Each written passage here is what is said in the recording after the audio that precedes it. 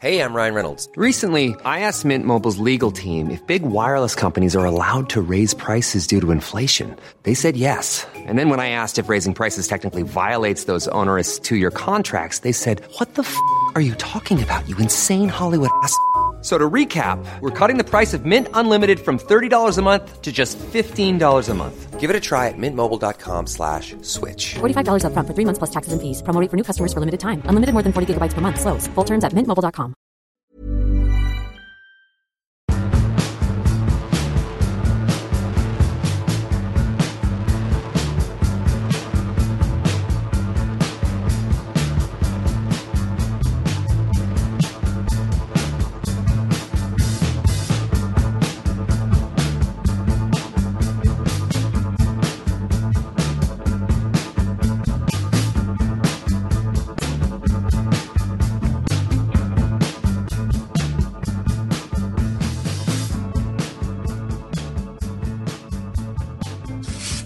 Aye, man, I can't believe it. It's Rule the Roost podcast, man. All that. Yeah, hello. Welcome to Rule the Roost podcast, Newcastle edition. We don't actually know what we're going to call it yet because we haven't spoken to any of our guests. So it's a bit of a redundant intro. But anyway, you're used to me waffling and talking absolute shite, so it comes as no surprise. I am Jack, a.k.a. to Trunk, joined as ever by Mr. Raj Baines. How you doing, Raj? Not too bad, thanks. That was a really good Jamaican accent to start the episode. Did you like that? Yeah.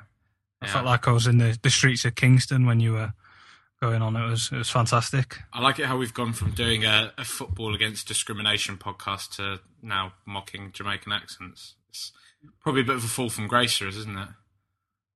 Well, I don't think it was your intention to try and do that accent. No, it wasn't at all. That was supposed to be a Geordie accent. For anyone who's looking for any sound clips to make us look bad, for we do that well enough ourselves, thank you. But anyway, yeah, so let's jump straight into Man City first of all, mate. I'm going to be honest with you, I haven't been as frustrated by a game for a very long time, which in a really weird way I actually take as quite a good sign. I mean, there's no good way to lose 4-1.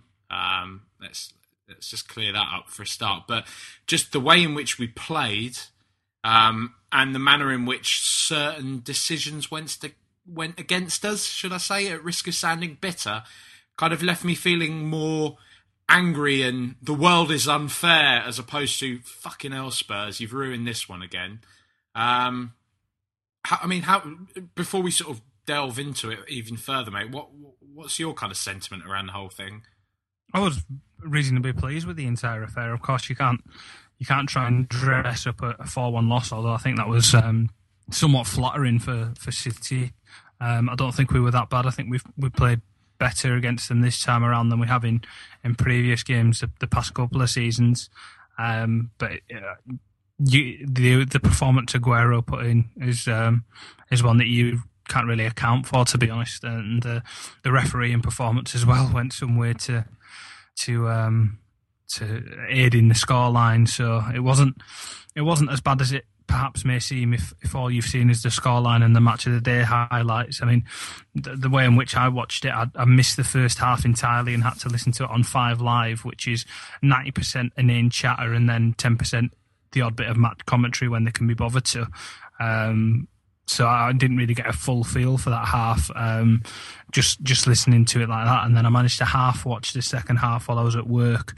But of course, when you're at work in an office and whatnot, you've got other things going on, so you can't really concentrate. But I had recorded it at home so that I could watch a full 90 minutes and make notes when I'd got back. So once I'd been through that process and managed to digest the game in several different formats, it was I was reasonably pleased, to be honest. I think, it's kind of not your day when the ref seems to have it in for you a bit, and I hate sounding like one of those we was robbed type wankers, but there was some shocking decisions, and even one that went in our favour for the Soldado penalty was an absolute shocker as well. But most notably, obviously, the Lampard penalty, which clearly wasn't. The fact that for Aguero's goal, Lampard was hugely offside and standing in front of the keeper. I know Alan Shearer liked to turn that on his head by saying, well, but Lloris wasn't going to save it anyway. Well, it doesn't mean you can just disregard the fact that there were rules in place. And also, obviously, Fazio's red card. But aside for that, when a player like Sergio Aguero really fancies it, then you're going to be in trouble. And he did demonstrate yet again that he is a fine footballer. Probably one of the very best in the world in his position, wouldn't you say? He's up there. He's probably top 5, top 10, quite comfortably. Yeah, and he I've seen quite a few people lay into Kabul's performance. Do you think that's a bit harsh? Because I can't help but think that it's a tad harsh. I mean, he was definitely very, very sloppy for I believe it was the second penalty, was it? The second penalty was the one penalty of the 4 that was actually a penalty. That was the one that he gave away. It wasn't great. I think he's not a slow footballer, and he's not a bad defender. He's had the odd good game recently, especially that Arsenal one. But the form that Aguero is in, the confidence that he has to take players on and to run at them, he did make him look a fool at times. There was one moment I remember where Lloris had to make a save when he was running into the box down the right-hand channel, where he just gave him a change of pace, where he stopped the ball dead with his right foot and then carried on the run with his left. And because Kabul had to stop and check his run and shift his weight, by the time he'd thought about where he was going to plant his other foot, Aguero had gone. So it was a case of him just being done by a supreme footballer, really. There's sometimes you can't analyse it too much, and the only explanation is really that one player is that much better than the other. It's his technique in and around the box, like in those close quarters, Aguero, how he just manages to seem to shift. I guess it's because it owes to the fact he's got a low centre of gravity and he's obviously very quick-footed, but the way in which he manages to kind of shift his own body position and just wrap his foot around the ball and generate so much power with very little backlift I don't know, he is a phenomenal player. And I mean, I laughably saw a few people say, well, he didn't do it against Stoke, did he? And a few other teams that, he failed to score against this season. But it just seems to be a completely redundant commentary for me, in that, Gareth Bale didn't perform in every single game he played in our shirt. But, is that to say what? You judge a player by their worst performances? Because I don't know, I don't really subscribe to that idea. But, I mean, one player I did want to focus on from our team, so we don't keep waxing lyrical about Man City, is Roberto Soldado, because he, as ever, has polarised opinion between Spurs fans, with one camp saying, a £26 million striker shouldn't be struggling to score goals, let alone penalties. And it was a pretty dismal penalty, I have to say. I'm not going to sit on the fence on that one. But for me, the decision to kind of put a striker with probably a lack of confidence like he does have at the moment up for such an important moment is questionable. But the other side of the argument, though, so I feel like any kind of bearing on Soldado's mental state, is actually the fact he did play really very well throughout the game. And I know you're very much of the opinion that he did play well, but can you see anything in what the critics are saying if we're to kind of present a balanced account of his afternoon? I understand the frustration that he didn't score. He did have a couple of fantastic opportunities.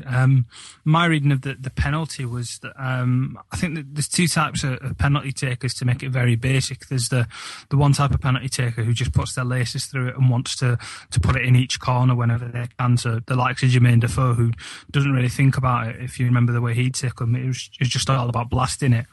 And for use another example, who used to play for Spurs, Robbie Keane, he did similar to what Roberto Soldado used to do. He takes a bit of a slower run up to the ball, and he tries to outsmart the goalkeeper, almost wait for them to make a move, and then use his eyes to psych the keeper out and try and put him the other way. And the way in which Soldado struck the ball quite tamely into a corner was indicative of the fact that he was trying to, if you look at his body language and look at the way in which he opens himself up and his eyes, that he's looking towards one side of the goal, he's trying to send Joe Hart the wrong way. But Joe Hart's been I think he's saved 4 of his last 8 or something silly like that, penalties in the league. He's been really good at reading that, and he just he's been head and shoulders above the rest.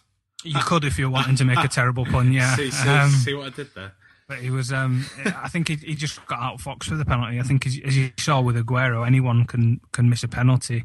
They're not a lottery, as some people might say, but they're not a guaranteed goal as some might assume.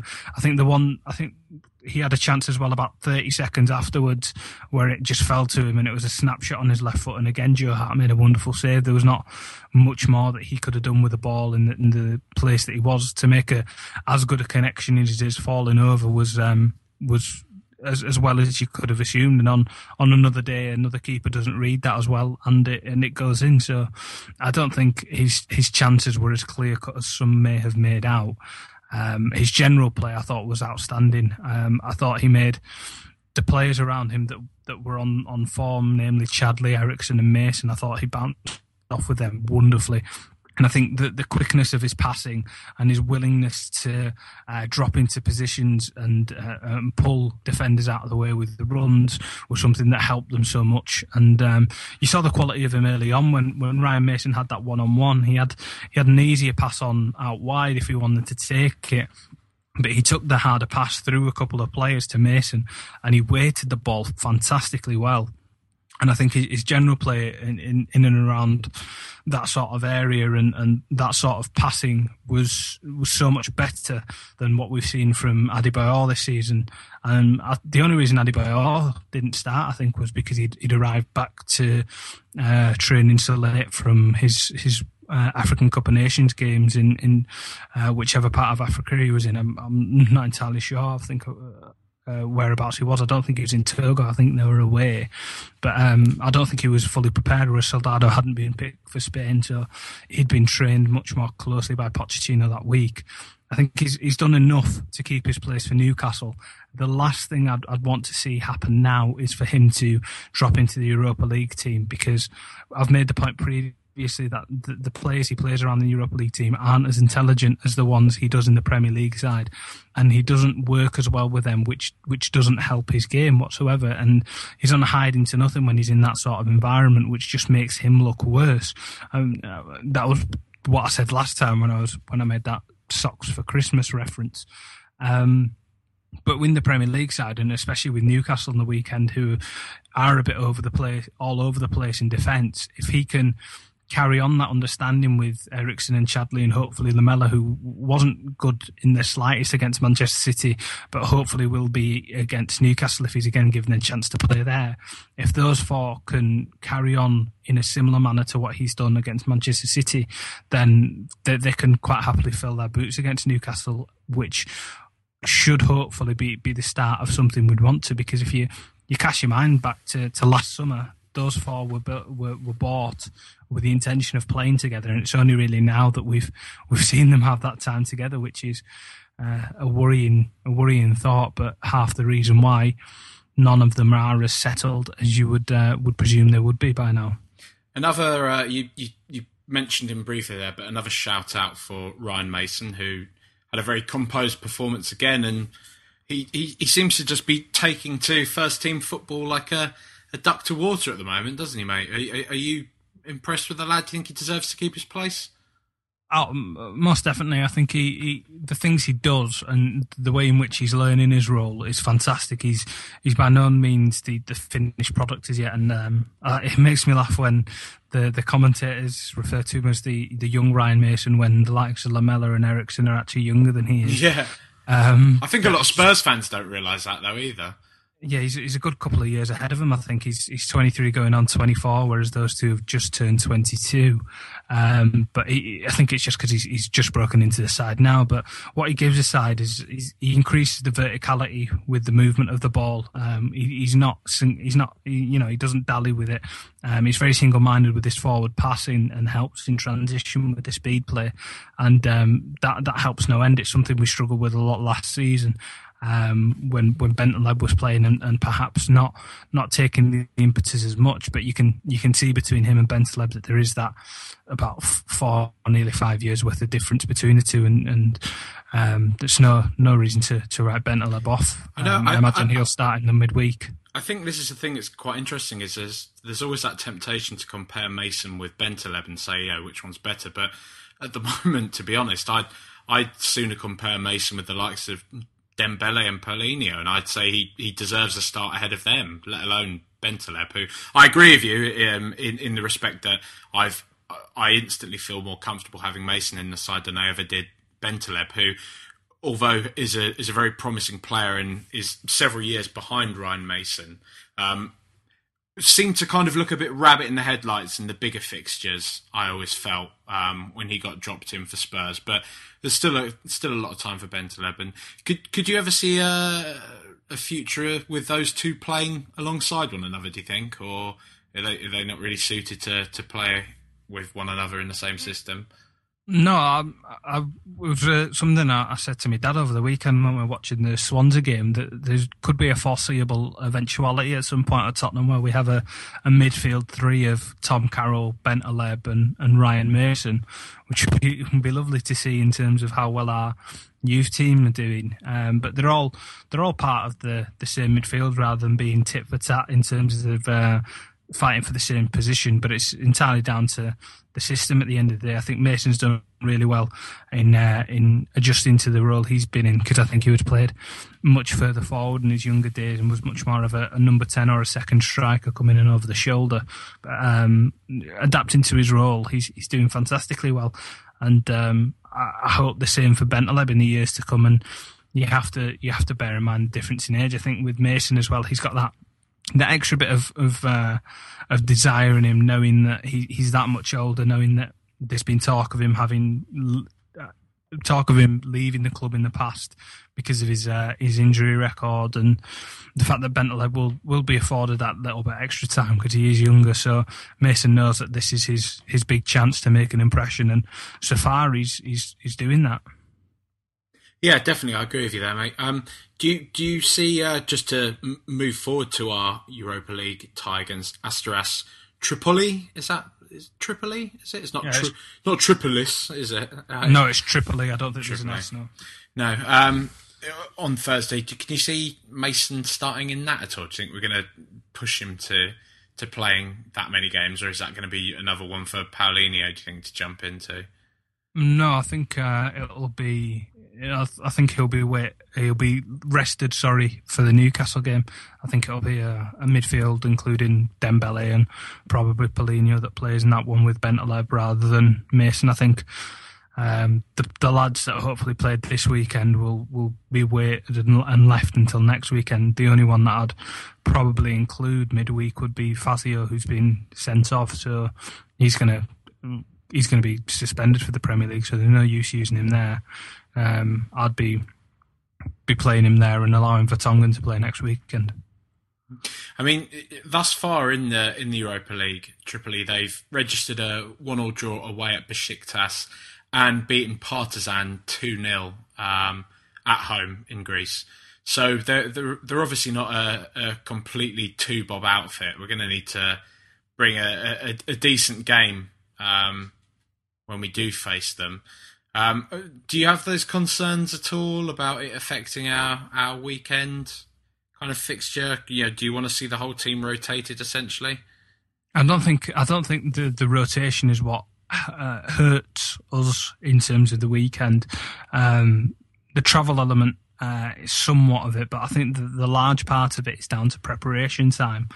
The fact that Pochettino doesn't have a full week in which to prepare for a fixture on the weekend where the other manager may do, it doesn't allow him time to get over his ideas. And the fact that we are so soon into his him trying to get his feet under the table and trying to get his ideas across, the fact that he's having to limit that and do it in smaller chunks rather than being given that extended period of time hurts.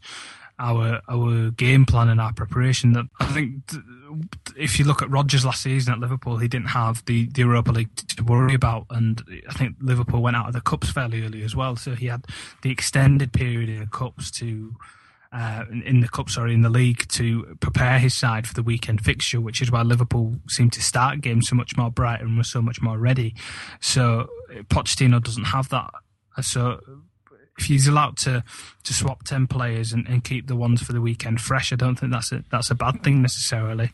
I think the fact that everyone's playing and everyone knows their roles, and the fact that you can evaluate everyone over a much longer period is probably better than trying to overplay key members of his squad. Yeah, well, I'd agree with that, mate. I suppose probably the best time now to just go and talk to the Geordies, I reckon. You reckon, Raj? That'll do, yeah. Yeah, go on then, let's talk to some Geordies.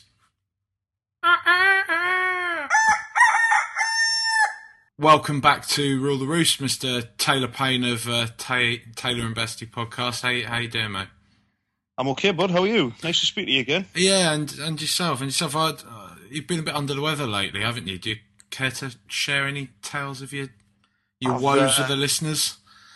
Oh yeah, let's get the violins playing in the background as well. Yeah, I shattered the bones in my wrist, my right wrist. So I've now got 10 screws in there, a metal plate. It's a lovely colour. So the last couple of weeks hasn't been brilliant, to be honest. So I'm currently sorting that out. I almost feel obliged to make a shit joke about punching horses or something at the moment, but I won't. All right, yeah. No, go on. That's your usual sort of. That's your usual level. Yeah. Well, you see, what I've done there is I've made the shit joke without making the shit joke. You see, so I've covered my back. That's quite clever. Yeah. Well, that's what they teach us in schools down south, mate. Right. We do maths and English and stuff up here. Yeah. Just being a smart ass, I presume, is what you do. That's fine. It was a course in absolute twattery, I think, was mine. Yeah. But I'm not telling you how I did it anyway. Really? Oh, okay. It was around about the time all of those celebrity photos got leaked onto the internet, so I think the less said the better, to be honest. Well, another Tottenham podcast actually got in trouble for making light of that, so we should probably veer away from that. Yeah, they were branded misogynists, so there you go. You can distance yourself from those particular remarks in that case. I do vehemently. Anyway, yeah, let's go on. The season so far, mate. Doom and gloom as far as you're concerned, or is it light? It's not been great. It's been. It started badly and it's got steadily worse from there, I would say.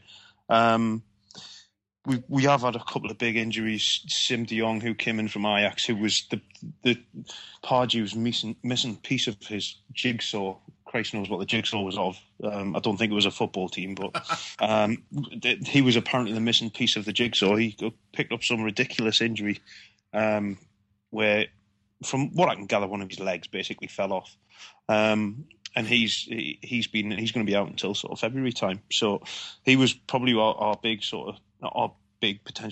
signing, ex-Ajax captain, and we have got him. And the other lads who've come in just haven't really hit the ground running, with the exception maybe of Colback, who's, he's all right, but it's Jack Colback, I mean, talking about your new signings, I mean, you sort of, your big hope was Remy Cabella, right? Or Cabella, however you want to pronounce it. I think it was about 13 million you spent on him? Yeah, or Cabellar, as the guy of Match of the Day pronounces it. Cabellar, okay. But it's open to artistic license, so I'm not going to be too strict on him. Bit of a bouquet bucket type job, is it? Or yeah. Is it? Yeah. But he's dropped him, Pardew, pretty much straight away, hasn't he? Is that down to his performances, or is it down to Pardew being Pardew? Or well, what seems to have happened is when he came in, Pardew made a big song and dance about how great and wonderful he was, and how the fans don't need to worry anymore about Ben Arfa not being here. We've got this new guy who's going to be our sort of big player. And when he came in, he looks like a 7-year-old child who's won a competition to train and play with the old lads, with the senior teams. Have you seen Tom Carroll at Place at Tottenham? I have seen Tom Carroll. Yeah, I mean, I maybe understand exactly the reference you're making there. Yeah. Yeah, but he's a bit lightweight, and he's been bullied a lot, I think, and I don't think he was expecting it. And there was one point in the game against Crystal Palace where we were 3-2 up, with 3 minutes left to go, and he pushes the ball down the line and he runs after it. Palace player touches him on the arm and he falls down, shrieking like a girl looking for a free kick. And the ref just waves him and says, "No, come on, get up." So he got a bit of a huff on, and what happens is he steams into the centre circle and puts a bad tackle in, gives away a foul. From the resulting free kick, we give away a goal. So I think Pardew went, right, that's that. That's you finished for a little while, young man. So I think he's going with other options at the minute, which means, of course, everyone's favourite cranium with a stick for a body, Gabriel Obertan's getting run out. Which, is always nice to see, I suppose. When you support somebody else except Newcastle. I mean, with regard to sort of what's going on with Pardew, do you think it's gone a bit too personal? Because I mean, you can see from the outside, everyone can sort of lay in and say, "Oh, fair enough. Fans have got a right to voice their opinion against a manager," and all the kind of sackpardew.com malarkey. I mean, do you think there ever was a point when it got pushed a bit too far? Because I can understand on a human level that it maybe did, but to me, like he does seem like an absolute bastard of a bloke who who wouldn't give a shit if it was happening to anyone else. But I mean, he's a thoroughly unlikable chap, and that's always been his downfall. If he had a bit more humility about him, and he was a little bit more thoughtful in the things that he says and the actions that he does. I don't think he would have the problem as much. But because he's an arse, I think when he does fall, I think it's spectacular, and I think people love it. Not Newcastle fans, I have to be honest. We always hate it when things are going wrong.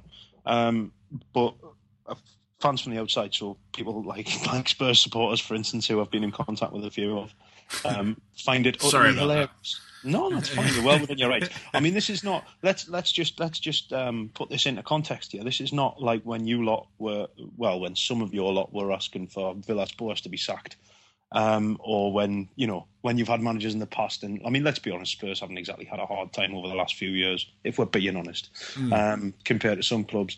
This is a guy who has only won 5 games this calendar year. Bloody hell. Didn't realise it was that bad at all. Oh, yes, my friend. Oh, yes.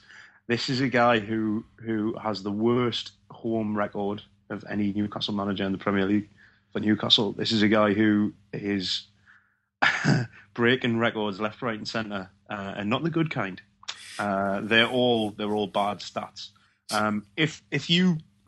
This is something I just spotted today, and I didn't know this, but if you ran the league from Christmas last year through to now, if the league started on Christmas, we would be bottom, and we'd be about 10, 12 points adrift of every other team in the league. So, I mean, where did it go so catastrophically wrong? Because I can remember, I think it was his first full season, the year we finished 4th and Chelsea stole the Champions League place off of us. You were chasing us all the way, pretty much until the last couple of weeks for 4th place. You were right up there in the mix. We ended up 5th, yeah. For the whole season. But you played some absolutely amazing football that year as well. And you were, it looked like the old, everyone's second team Newcastle were coming back. I mean, exactly. Where did the wheels come off exactly?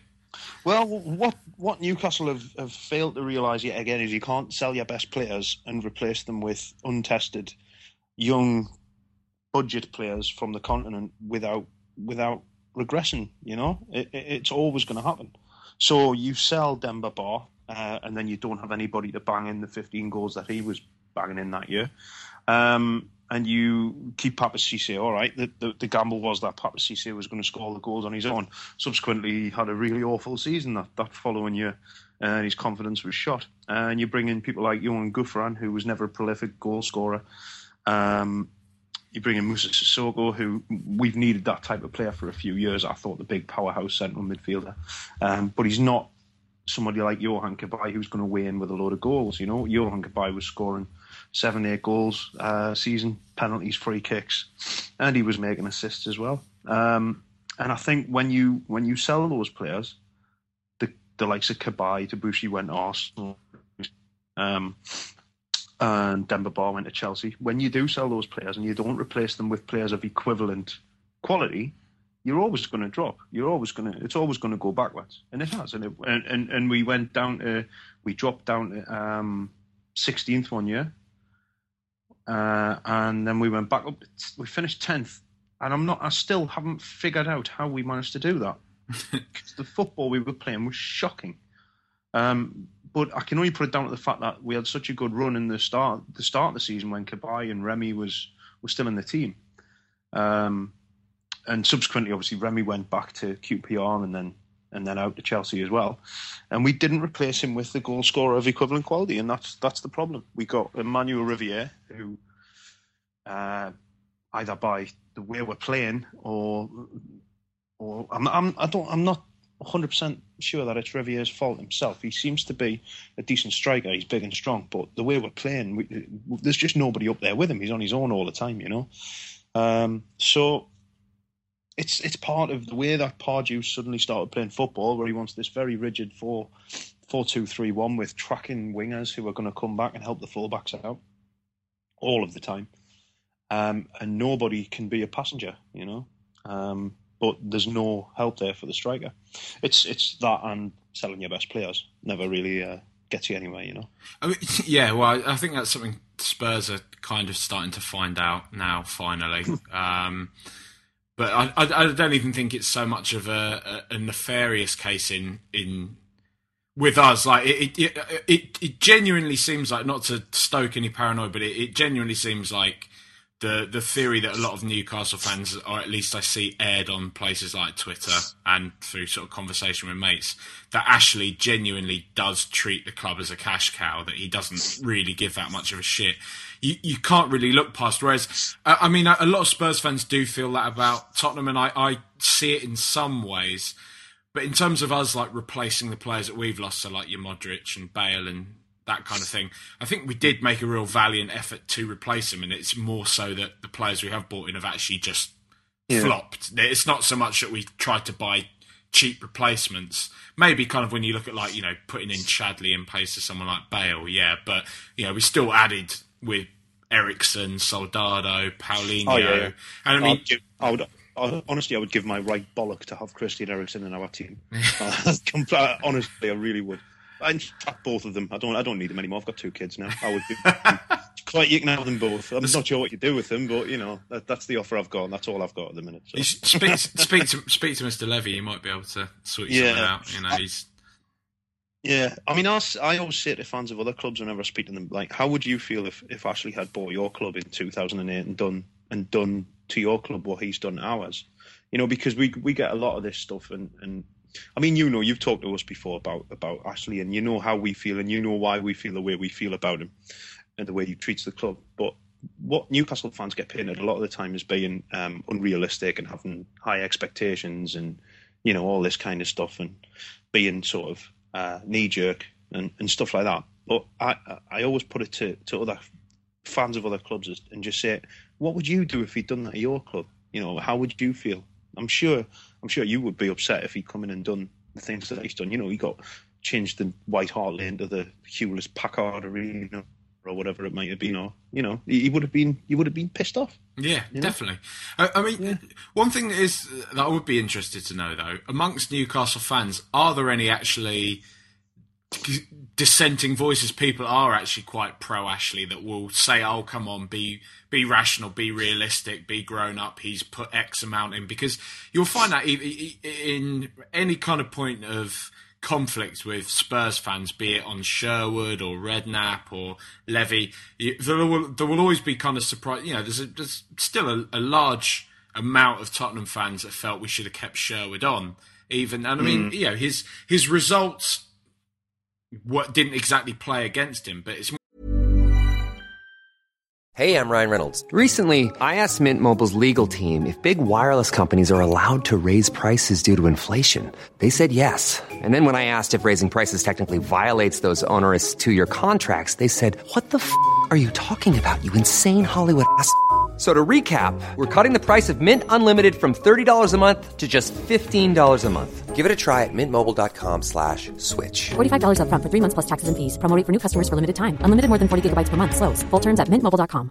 Quality sleep is essential. That's why the Sleep Number Smart Bed is designed for your ever-evolving sleep needs. Need a bed that's firmer or softer on either side? Helps you sleep at a comfortable temperature? Sleep Number Smart Beds let you individualize your comfort, so you sleep better together. J.D. Power ranks Sleep Number number 1 in customer satisfaction with mattresses purchased in-store. And now, save 50% on the Sleep Number Limited Edition Smart Bed for a limited time. For J.D. Power 2023 award information, visit jdpower.com/awards. Only at a Sleep Number store or sleepnumber.com. Or the fact he just couldn't shut his mouth at all. Yeah. Well, anybody who wears a gilet in the dugout deserves to be sacked instantly, as far as I'm concerned. Yeah. That's just my own personal sort of fashion tips and advice. And take that away with you if you want. Yeah, I wasn't sure about Sherwood. He always seemed like a bit of a mouthy git to me, and he was kind of Pardew in waiting, wasn't he? I always imagine, completely. I imagine he really looks up to Alan Pardew and admires the style and the way he goes on in press conferences. You can see them going out on the pool together, can't you? Yeah, I'm sure we've had this conversation before. Yeah, probably. I'm sure who's still your manager about, fucking Tim Hutchie, so I'm going to go pull the bird. Yeah. Darling, how you doing on Football Manager? Yeah, I'll smash her back doors in, mate. Yeah, I'm sure that's what they do. Yeah. I'm sure that's what they do together. Horrible. Yeah, I bet they've got a villa in the two of them. There's a potential for a sitcom there. I would get in touch with the BBC. Yeah, do that. Or one of those like fly on the wall BBC Three sort of not even a mockumentary, like, you know, Sherwood and Alan hit up MAGA kind of thing, you know. Yeah. Cheeky Nando's at the airport, as they say, and then at the end they bring their mum and dads out and you have to bollock them for all the shit they've done. When they sit around at the table at the end and it's all straight faced and they'll show video clips back. Yeah, I like they do that, don't they? They show them sort of poking some lass in a bus stop somewhere, and it's like, oh my god, come on now, Alan, you're well into your 50s. Let's stop this. Take the glasses off. There's no lenses in there, mate. Like, yeah, everyone knows they're just plastic. Dear. But this is taking a funny turn again, hasn't it? I know. But are there any Newcastle fans at all that actually like Ashley, basically? I mean, those people who always mention business and financial footings and things like that, you know, and these are not words that football fans really should give two monkeys fucks about, as far as I'm concerned. It's not. You don't go to football to watch spreadsheets go up and down. You don't go to football to kind of worry about the bank balance and to worry about you've spent this amount of pounds on the new pitch and you've spent this amount of pounds on putting some new showers in the academy changing rooms. That's not what it's about, you know. You go to be entertained. You go to take yourself out of your mundane, boring life on a Saturday. I'm not saying my life is mundane or boring, by the way. I'm saying that's what some people do, just in case my missus happens to listen to this. But it's not about that, you know. And these people who are always going on about, oh well, you know, he's done this, he's put us on a nice firm financial footing. I was like, yeah, but I'd rather he went and bought somebody who can dribble the ball around three players and smash one the top corner from 30 yards. You know? I'd rather we won a cup or something, you know. That'd be nice. Anything. I'd rather we won a corner at the minute. It's just like, yeah. I would like him. I think he's starting to understand why we are as we are as fans. I mean, we now have a thing called the Fans Forum, which actually I'm a part of at Newcastle, and we had the first meeting of the new season last night, where you go up to the ground and you meet with Lee Charnley, who's the managing director, and all the media people and the fans liaison officer and all this kind of stuff. And it's a fairly worthwhile pursuit, I would say. You don't always get the answers you want from the club, but you always get answers, which was more than what we had in the past, you know. We had nothing in the past. We had no communication whatsoever. So now it's nice that we have got something. Might not always agree with what they say. Might not always agree with the direction they're taking. But, you know, it's one of those things. See to change. Well, potentially. Yeah. You know, see how it goes. Well, just to move on to the game itself. I mean, who would you say? Because I'm never ever confident playing against Newcastle, because even when you seem to be at your lowest point, you always seem to have a performance that you can pull out for Spurs. I always feel like you're a bit of a bogey. Well, we're probably as much a bogey team for you as you are for us, really. Well, I remember last season when we had this conversation before the game at White Hart Lane, and I was saying, you know, if we can keep it tight at the back and we might hit you on the break and all this. Tim Krul made the most saves in the Premier League that a goalkeeper has ever made in a single game in that match. It was ridiculous, wasn't it? And we defended like our lives depended on it, and Loic Remy nicked one at the other end. And we beat you 1-0. And it was I almost felt embarrassed taking those 3 points off you, because we were awful. We weren't very good that day, apart from defensively. But saying that, the finishing by your lot was terrible as well. You know, you had so many chances, and there was some absolute sitters missed as well. I think Eriksen missed an absolute sitter. So it's one of those with us where, at the minute, we're really low. I think you couldn't have played us at a better time, to be honest, because we've got a few injuries. We've got players who are low on confidence. Our defence is a mishmash of kind of youngsters and people like Paul Dummett and Colaccini, who seems to be sliding slowly towards dementia as the months go on. He's not the player he was, you know. Fair enough, he can occasionally put himself in a good position to win a ball, or he might make a good tackle. He might bring the ball out of defence nicely, but at 87 minutes against Leicester on Saturday, he's sitting in on his arse, sort of just over the halfway line, while Leicester are on a break, you know? Yeah. And an experienced defender doesn't need to be doing that. He needs to be backing off, making sure everybody's organised, not sliding through the middle of the centre circle on his arse, trying to put a tackle in, you know, and missing everything. So I'm not sure. I think his time might be coming to an end. Sounds a bit latter days Michael Dawson. Yeah. Michael Dawson, yeah. I mean, if you threw up like a sort of skip full of wall bricks, he'd still try and header it, wouldn't he? Yeah. That's kind of the way Michael Dawson does things. Chase after frisbees and all that kind of thing as well. Yeah, yes, he's like a Labrador. Yeah, big time. Big soppy Labrador. Yeah, lovely lad though. But any predictions for the game, mate? If you were forced into a corner, which you are. Well, yes, I can only see Spurs winning, to be honest. But I think I said that the last time. But yeah, I think it should be a comfortable win for Spurs. I mean, I like your manager. I think he's a very clever bloke. I think he's going to need time to get to know your squad, and he's only been there a couple of months. I do like Pochettino a lot. I think he showed last year with Southampton what you can do with a half decent team, not even a great team, you know, a half decent team. You can go and get some great results places. And I think once he's had the chance to mould that Spurs team into what he wants, as long as he gets that chance, as long as a few bad results don't come his way and he gets the bullet, you know, I think he should be all right. But I can't see Pardew outthinking him tactically. Mind you, I couldn't see Pardew outthinking a cheese roll tactically at the way things are going. And it depends on who's firing for us. Obertan seems to be hitting a little bit of form for the first time in 4 years, which is nice.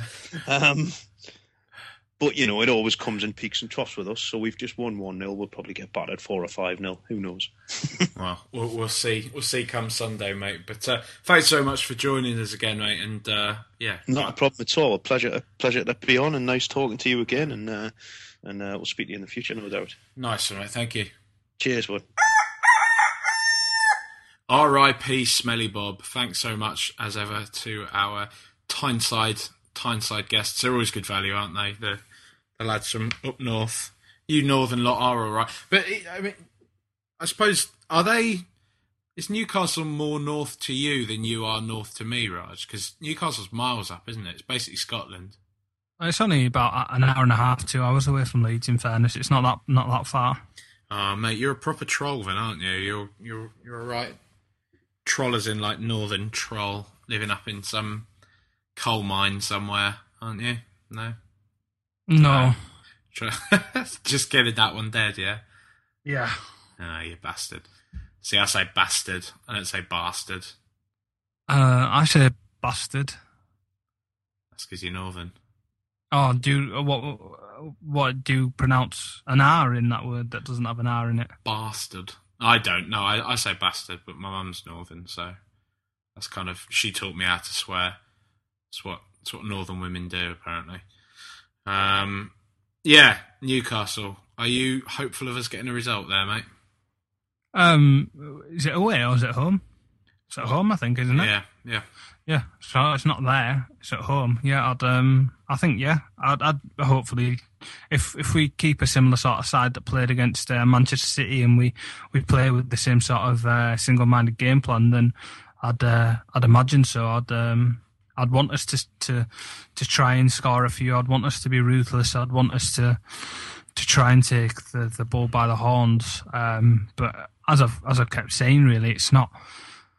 This season's not really about expectations in terms of results. It's more about performances, and there's always the chance that Newcastle, after winning on the weekend, will come with a renewed sense of optimism and Pardew and whatnot. So we'll see how they play, but I'd want us to try and take advantage of their situation as much as possible, to be honest. I can't see them troubling us too much, hopefully. So it'd be more about us. We thought that last year, though, didn't we? And I think the thing is, though, we can't rest on our laurels too much, because Newcastle they're always one of those teams that always have players that are capable of hurting us, as they proved last year. I think last year, though, they had Remy and they had Brad Friedel in goal. And as long as that doesn't repeat itself, as long as we don't have Brad Friedel in goal, which I can't see. What cruel twist of fate would see us have Brad Friedel in goal ever again?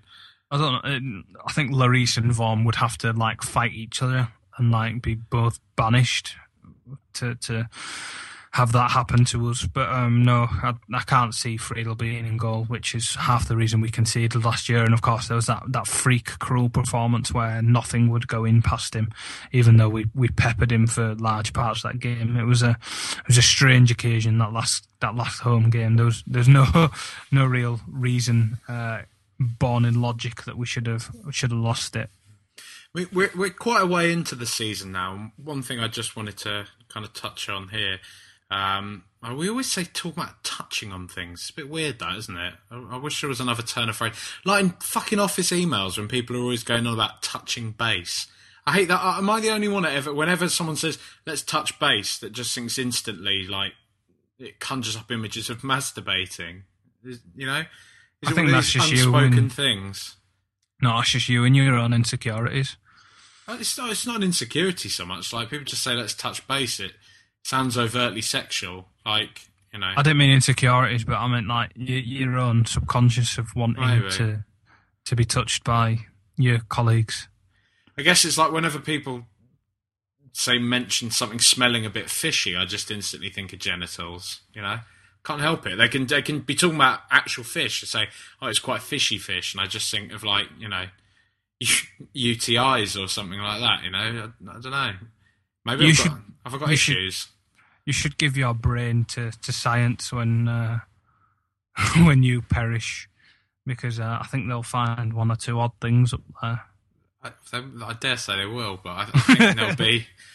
I think they'll be inspired as well. I think I could maybe that's where my legacy could stem from. You'll be like one of those things in Futurama I don't know where my voice went then. Futurama, where they've got the brains in jars. Oh, and they kind of glow when they talk, don't they? Yeah. It was odd Futurama. I can't remember watching too much of it. It was a bit of a strange one. It had its moments. I always quite liked it. But anyway, the point I was trying to make is how do you feel about Pochettino so far? I'm happy. He's not been at the club long enough to draw any sort of conclusions from him. I've been happy with everything he's done so far. He needs more time to truly see what he's going to be up to. I think he's in every game. There's not been a game bar really the West Brom one where there was any sort of disappointment. But again, that was so early on to his reign that it was understandable that hiccups like that were going to occur. So I'm not trying to draw any conclusions from him. I'm happy with the way in which he's using the squad. His game plan seemed to be working fairly effectively when he uses them. We're not performing badly at all. I mean, we're on the same point as Arsenal are at the moment, so it's hardly a disaster in terms of what we're returning. So as long as he starts doing better in the Europa League with the results, which I think last time was a bit of a freak with the Kirikesh handball. We would have won that otherwise. And as if he wins the cup games that are upcoming in the Carling Cup and it's not a Carling Cup anymore, is it? The Capital One Cup, League Cup, and the FA Cup and the turn of the year, then I'll be happy. But there's no time to be drawing any sort of conclusions from anybody that's dead against him at this point has not really given him a chance and was probably made their mind up before he was appointed, in all honesty.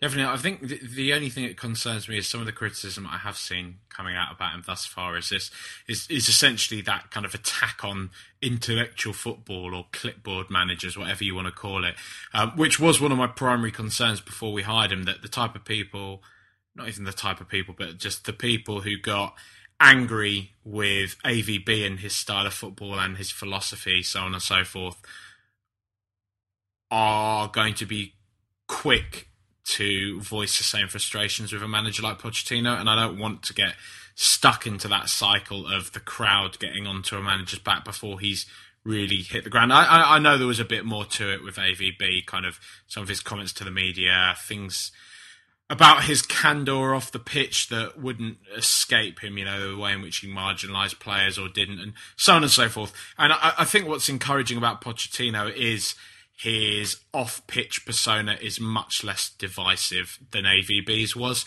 which is why I do hold that hope that he will be given more time. He does seem very kind of amiable in press conferences. It seems as though the players are making the right noises about him, even though they generally did around AVB. But I'm positive. I would just like to see him be given a decent lump of money in January, because I think the team at the moment, I don't think we should just write this season off completely. I don't think we should just look at this as a completely transitional season. And not to say I don't think we should look at it with an air of that, but I just mean completely, in that we are still competing and there is still stuff to be won. And we do still have a very good team and a very strong foundation at the moment.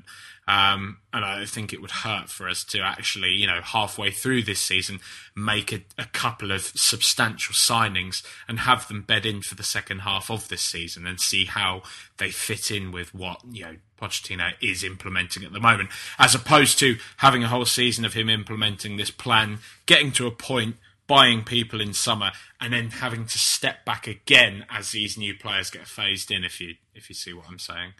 I think that's highly unlikely. I think genuinely, I think January is not a point in which they're going to be interested in investing too heavily. I think they're going to. The squad that we have now is essentially the squad that we're going to have until next summer. It's almost a carbon copy of AVB's first season, where he had to build a trust around what he was building in that first year, and then he would have been backed more heavily in that summer. The only one that we were likely to see in January is Yedlin, if he manages to do the shady business with his Latvian passport and avoid the work permit issues that he may have had otherwise. That's an addition, but otherwise I can't see too many other people coming in, especially not substantial signings, because I don't think it's an area in which anyone at the club thinks they're going to get any value from them signings. If you have a look at our past history of Januaries especially, it's not times that we've ever spent too heavily. The only time I can remember it is the year that the first year that Redknapp came back. We spent quite heavily then, just because we were still trying to avoid relegation to some extent. So True, and you can imagine it was probably Redknapp saying, "I'm only coming if I have assurances that I'm getting money to spend." Well, most of the signings we made that January were essentially just tearing up deals we'd done the summer beforehand. If the amount of players we actually brought back was ludicrous. Keane, Defoe, Kabul, Chimbonda. Yeah. Essentially all we did was give the clubs back the money they'd paid us in instalments up until that point, and took the players back that we'd sold them. So it was an odd window. I don't think it's one we're going to replicate this time. And I wouldn't really want us to be honest. I don't think we're going to get too much value in January, and I don't think there's going to be too many people wanting to come to us in the middle of the season. I think next year is when we're going to, next summer is when Pochettino is going to get a chance to make bigger calls with bigger players in terms of who he wants to keep and who he wants to go. I could conceivably see a Rodriguez coming over. If I'm to be honest, Jay Rodriguez, I could see that happening in January, perhaps. I think anyone in the range of 10 to 15 million is likely. Anything more than that is a summer signing. Anything more than that would require somebody of the stature of Adebayor or Soldado or Paulinho to be sold first, rather than it just being a straight addition. Well, fuck football now. Anyone that likes football can turn off now, because I want to discuss the gaping void in my life. That is the Great British Bake Off. I've been trying to fill that slightly, mate, with The Apprentice. I watched the first episode. The first few series of The Apprentice I really, really liked. The last series, I got to a point where I'm getting to the end of this now. It doesn't even seem like they're attempting to keep up a facade of this being in any way a cultural business type experiment.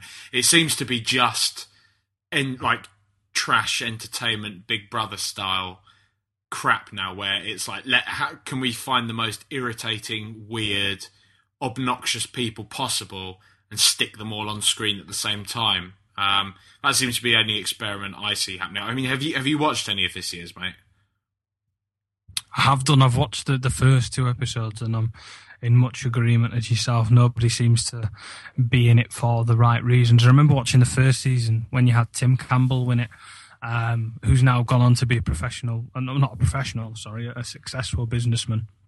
Whereas the majority of the people on this year, and previous years even, you get the impression they're only there because they see a possibility of one day becoming a presenter, or precisely, or being on Celebrity Big Brother, or I'm a Celebrity, Get Me Out of Here, or some other such shite. Exactly. There was the one that got sacked this week. Was he the Scouse one? Robert, the guy who was on about high end fashion. He was so irritating and so disillusioned with what he was trying to do, with everything he tried to do. It was quite tragic, and the fact that he was almost forced into becoming the team manager and then refused the opportunity was ridiculous. Just the way they all shout over each other. I can't really. But I haven't watched the second one, but there's not even a part of me that feels any way aggrieved that you've just spoiled it for me, because I couldn't care less. So I'm sorry, I didn't realise. No. Honestly, mate, that's genuinely I couldn't care less. But what I did want to talk to you about is Homeland. Now, can I just mention before we move that Stephen from The Apprentice is one of the finest things to ever happen to television. Is that the Canadian fella? Yeah, he's genuinely hilarious. If it was just a show that followed him around, I'd tune in every week. It's probably going to happen, mate, to be honest. He's the most marketable figure out of there. So. He is, yeah. He's probably going to get his own chat show or something. You'll find him doing something. You still see the odd apprentice from previous years doing the odd media bit, and he's the most likely one out of these lot to be carrying on and doing that sort of business. It was quite interesting, just before we do go on to Homeland, actually. In the first episode as well, how it was just like everyone was like, well, yeah, we did have this challenge, and we had we kind of bought this expensive guacamole, and like the hot dogs weren't as popular, but I blame Stephen. And everyone would just say these points like, well, yeah, the cab was late, and it meant that we missed the meeting to get the t-shirts and stuff, but I blame Stephen. And it really did kind of stick out that he was being scapegoated, but he wasn't having any of it, was he? he fought his corner with as much sass as anyone in history. He was fantastic. I hope he goes on for a long time, just because I enjoy watching him. But I don't see how the process of making him do all these tasks is actually, because they're not going to work for him anymore like they used to in the first few seasons. They're essentially just wanting to become business partners. He could have sacked someone already who had the best business plan out of all of them, but because they couldn't sell fish, they're not going to be able to do it. It just, those two things don't correlate anymore. It's like the format is broken with the prize in mind. That almost feeds into how much the program has lost its way in terms of what it used to be. But anyway, you were going to ask me about Homeland. Yeah, well, I mean, you've told me yourself that it's definitely worth watching. I've had a few people, including me dear old mum, actually tell me that I should be watching Homeland, but I've been reticent to do so. I'm a bit worried about it being a kind of God bless America, the brown men that like the different God to us, well, the same God, but like him in a different way to us, they're the baddies. Is it that? Sell it to me, mate, because I don't just want to watch some propagandaed kind of spiel as 24 turned into. It's nothing like 24. I think it was actually. I think I'm right in saying it's an American remake of an Israeli program. I'm wanting to say I think it's Israeli. Okay. So it's not America or centered around America at all. Although they are working for those sort of agencies, it's all about the conspiracies and things like that, rather than America the brave and the good and what have you. I mean, you wouldn't really catch me watching that type of program, as you've pointed out previously. I'm not one that's going to be sat there watching that type of propaganda. Whereas this is actually quite intelligent. There's themes of mental illness and post-traumatic stress disorder and who's a terrorist, who's not a terrorist. All the terrorists aren't brown or ethnic or black. It's true though. It's not like 24, which I do adore, just because it got to the point where it was that ridiculous where I actually enjoyed watching it. Because Jack Bauer, like I said to you last time, Jack Bauer one of the days he managed to be addicted to heroin and kick his heroin addiction all within about 3 hours, and managed to torture half the population of some Middle Eastern country or Russia or whichever minority was the terrorist that week. So it's much different than that. It's not as clean cut. The themes aren't as obvious. So it's much more enjoyable.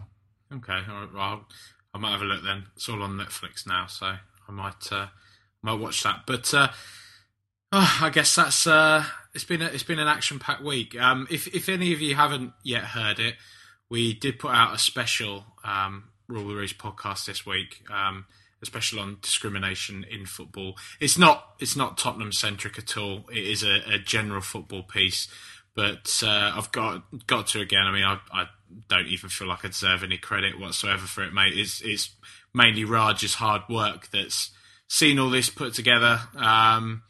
So well done, mate. It's something you should be, not to sound too patronising on there, but something you should be very proud of. It's really, really good thing.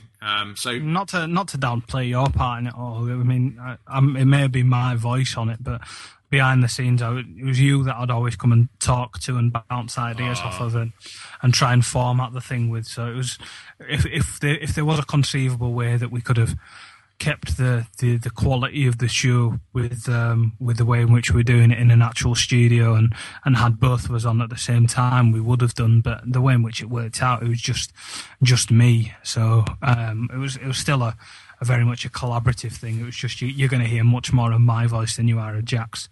But, which isn't a bad thing. Not a bad thing.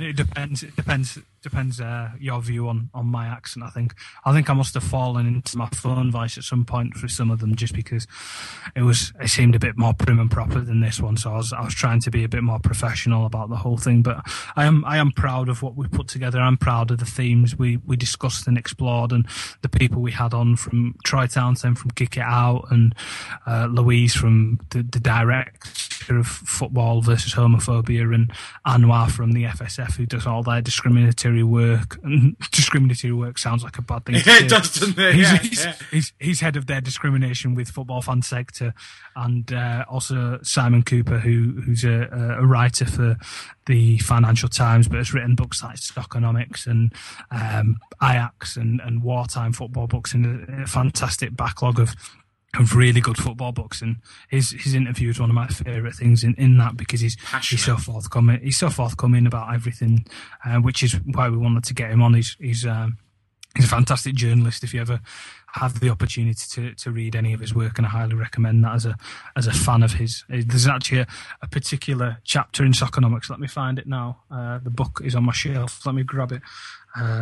Where I'll find it. Just whilst you're doing that, what I would say is it's really inspiring, I guess, about the piece is when you hear each of the individuals talk about their chosen field. It's the amount of knowledge and the actual kind of, you know, the passion for their subject that they all display, and the genuine kind of overtones that they really, really care about the message that they're trying to convey, and actually the fact that they are tangibly getting results from what it is that they're doing. Like how Troy was saying that, you know, now since that the Kick It Out has been established and has put itself at the forefront of discrimination in football.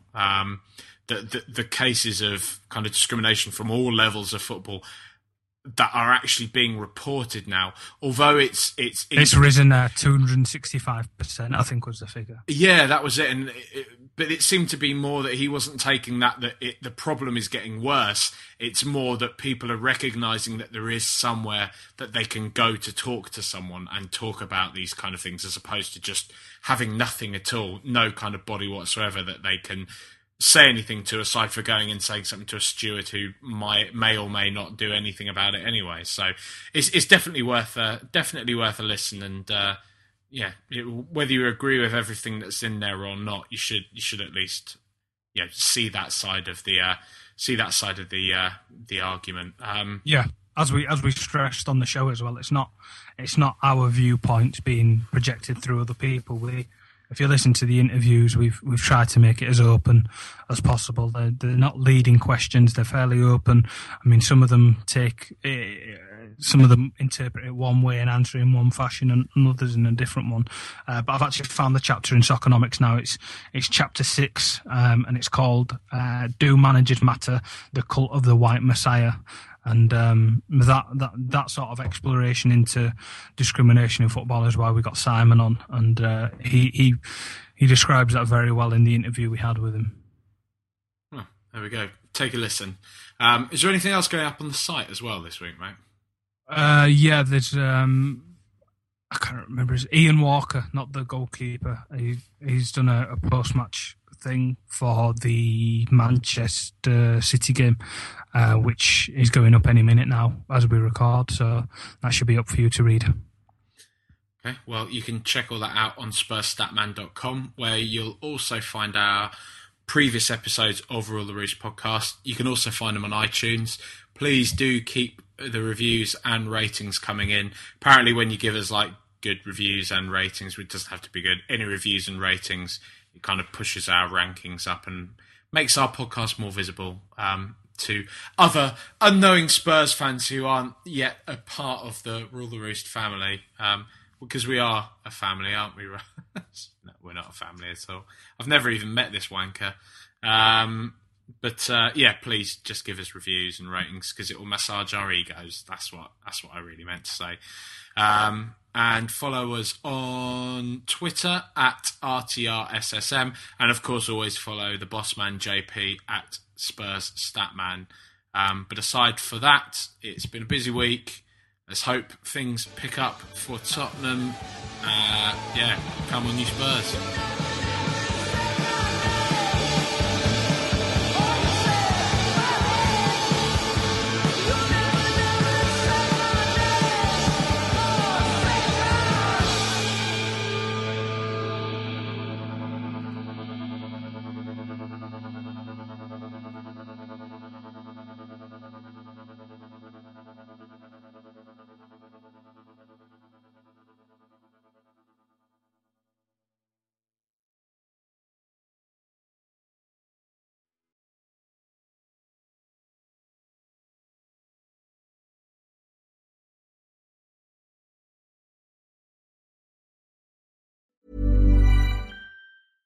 Even when we're on a budget, we still deserve nice things. Quince is a place to scoop up stunning high-end goods for 50 to 80% less than similar brands. They have buttery soft cashmere sweaters starting at $50, luxurious Italian leather bags, and so much more. Plus, Quince only works with factories that use safe, ethical, and responsible manufacturing. Get the high-end goods you'll love without the high price tag with Quince. Go to quince.com/style for free shipping and 365-day returns.